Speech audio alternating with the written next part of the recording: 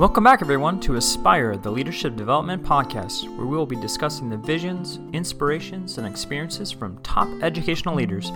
My name is Joshua Stamper, and you can connect with me on Twitter or on Instagram at Joshua_Stamper. Welcome back, Aspire listeners, to the second Aspire to Lead episode. I'm so excited to have another contributing author, and I'll be honest, when I was putting together the book, I asked a lot of authors about different topics and just really gave them the option of choosing one. And for this author, I really was specific about, hey, I really want to talk about empathy. Will you please write a chapter? And he said yes, and it is the amazing Nathan Maynard. Nathan, thank you so much for being on the podcast. Thank you so much for having me, Josh. So if you don't know Nathan, he co-wrote an amazing book, Hacking Discipline, and he has not only been on the Aspire podcast multiple times, but we had the opportunity to have him at our school to speak to our staff on a lot of different topics on restorative practices, social emotional learning, and I think most important, mindfulness. And as we all know, this last couple of years have been pretty trying, and I can't tell you the impact Nathan had on our staff. It was tremendous, and the exact message that we needed. And Nathan, I don't know, man, if you realize, but you were just absolutely amazing with our staff, and they're still talking about the sessions that we had. So thank you so much for being a huge resource last year. Of course. Yeah, I really appreciate you all having me on. I know it's been a trying year for everyone too last year. Yeah. Let's talk about a little bit about yourself, because I know the listeners probably have heard you before, but just in case they haven't listened to those prior episodes on the Aspire podcast, which they really should do, because we dove into restorative practices and social emotional learning in those episodes. But will you just share a little bit about yourself and what you're doing right now? Yeah, for sure. So I got started, my background, I studied behavioral neuroscience, and I got trained in restorative practices actually in 2008 timeframe, and I've been doing it ever since.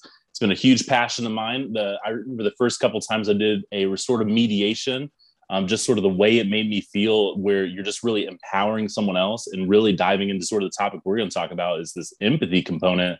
And then from there, I fell in love with the practices. And I did, I worked 8 years in the juvenile justice field as a youth worker. I worked in a residential treatment care center. I really enjoyed it, really enjoyed working with that population, their families, and growing from that experience. From there, I went into education. I did that for just a little under 4 years. Then my last position, I was down in Indianapolis, Indiana, where I'm currently at now. And I was a school administrator, and it was just an amazing experience. I've had a lot of experience with implementation of restorative practices and supporting as a practitioner, as someone that's been, believes in the field and have done it. And so that's really what I do full time now is I train staff. I do different sort of skill building training. I do implementation training. I partner with, amazing minds out there that are really good with systems work, equity work, and how to blend everything together, because we don't want to really look at some of these practices as siloed initiatives. And that's really what I'm doing full time now. And it's a huge blessing. It is a blessing, man. For not only for yourself, but for those who you're impacting. I know your message is so strong, and that really came through in this contribution. And I really want to dive into that, because I didn't really have a favorite chapter, but this was one that I was extremely passionate about. As you know, I'm one that also speaks about trauma-informed practices and with my own family and our foster children. What an impact it's been, not only as an educator but as a father.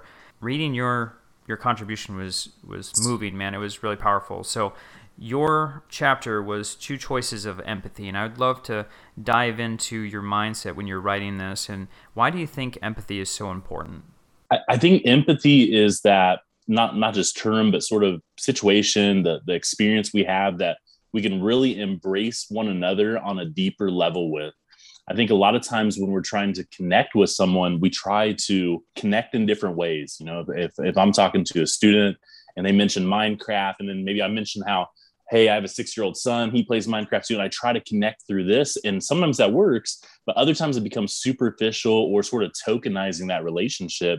When you dive into empathy, you truly start to get to understand the other person without your perspectives, your privilege, whatever you're bringing into that relationship. So it really checks us into making sure that we're, bringing our true self to it and just really respecting the other person on a deeper level.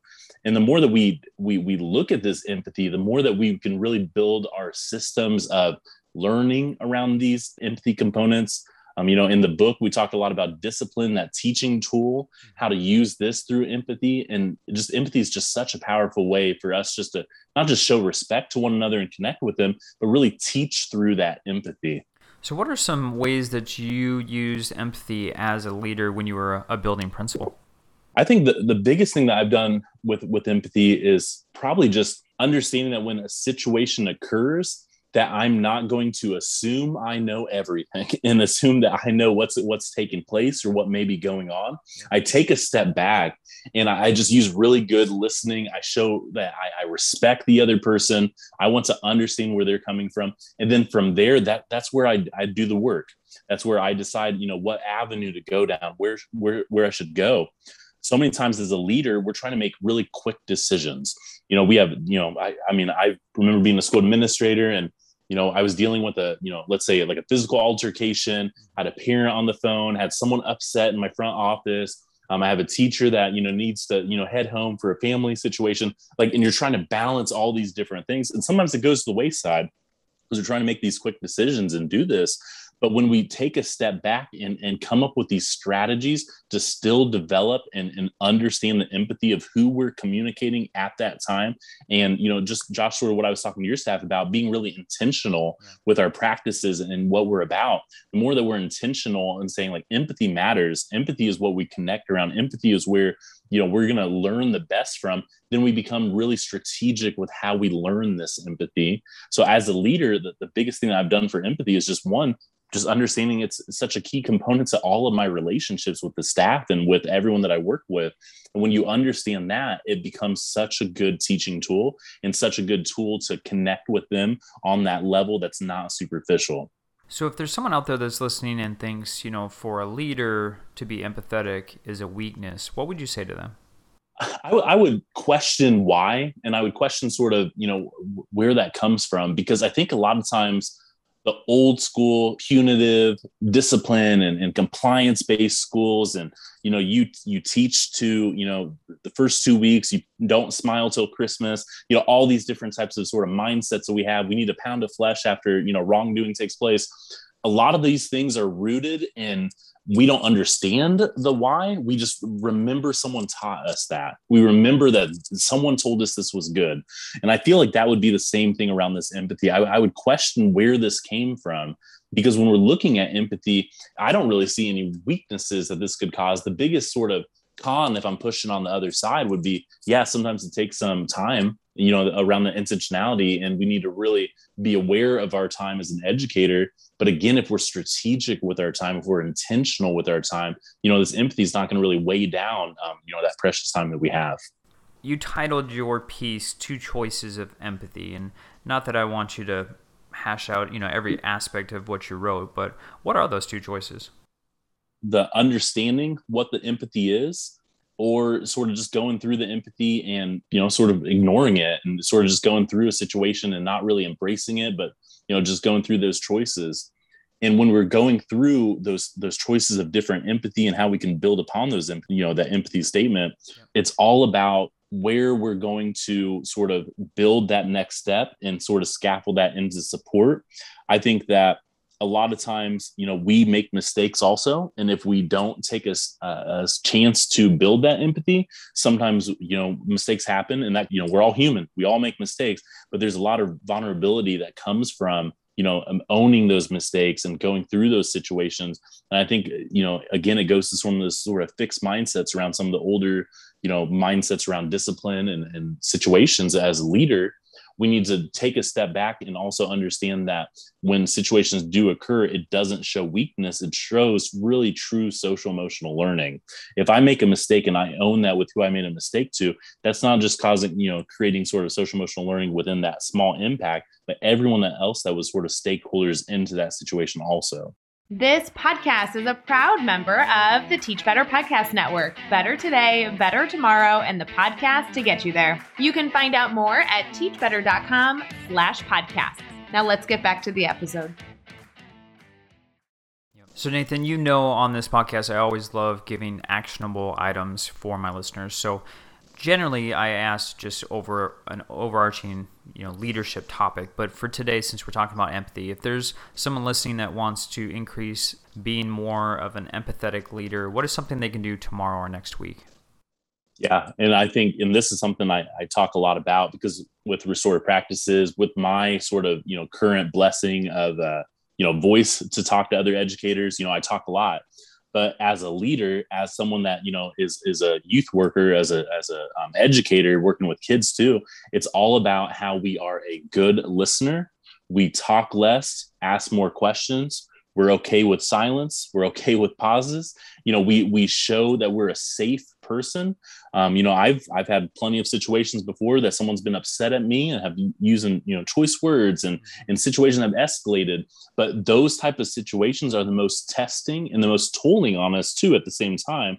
But we need to show that we're a safe person and that we're a good listener, and that we can really build this up as I care about you. I want to get to know this situation, and not just jumping through the hoops, because everyone can see that. So being really aware that we're in this to learn from the other person. So just intentionality around all of those things.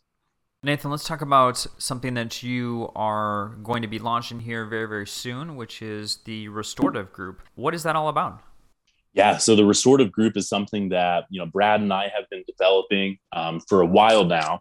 We've been bringing in so many amazing thought partners into this work. One of the great ones, one of my friends, Dr. Luke Roberts, he's done a lot of research out of Cambridge over restorative practices and systems work. Dr. Lori Desatellis with some of the work that she's done with applied neuroscience.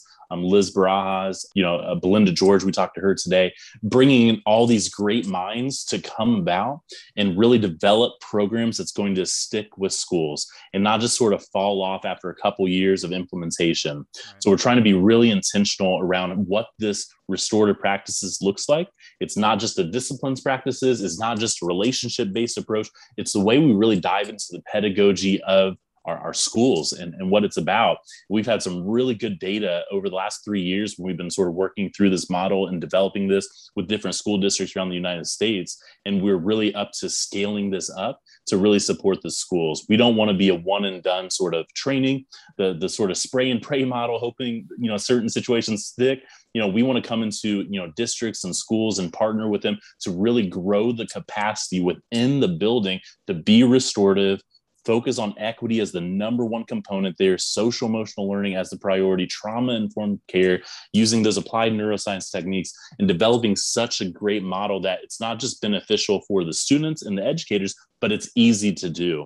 Because there's always this, Josh, being a school administrator, there's this dream world, right? I do conflict resolution and it takes, 30 minutes and it's perfect and it goes excellent every single time. And every single one of my classrooms does amazing community building circles and conflict resolution circles. But then there's the reality of things, right? And it's like, hey, it's stressful. The kid just flipped over a desk. We just had 2 fights today. We have a parent upset. And that's what our program's about. It's the reality, because everyone that's part of the restorative group has been educators or are still currently educators that help develop this program. So it's really focused on what teachers can actually do in the situation that's not going to really bear them out of what they're there for, which is building those relationships and to teach. Nathan, that's amazing. I'm so excited for you in this project. So for those who are listening, the Restorative Group, putting together with a amazing team. I'm just so excited to see what comes of that group. So Nathan, how can our listeners connect with you on social media? Yeah, so I would say the number one way is probably through Twitter. So @InMaynard.edu. I'm also on Facebook. I got a Facebook group, and the Facebook group is called Hacking School Discipline. That's the book that Brad and I wrote. And those are the 2 main ways that we have to connect. We will be launching our restorativegroup.org website within the end of September. But if anyone's interested in it before then, feel free to reach out to me on those other channels. Wonderful. Make sure you're connecting with Nathan and Brad. They are doing amazing work. Of course, check out their book too. If you are looking for a link, it'll be in the show notes. Nathan, it's always an honor to talk with you, but even more so to have you a part of the Aspire to Lead book. So thank you so much for contributing. I know it's going to bring a lot of value to aspiring leaders. Yeah, and thank you for letting me do that, Josh. I was really humbled that you asked me for that.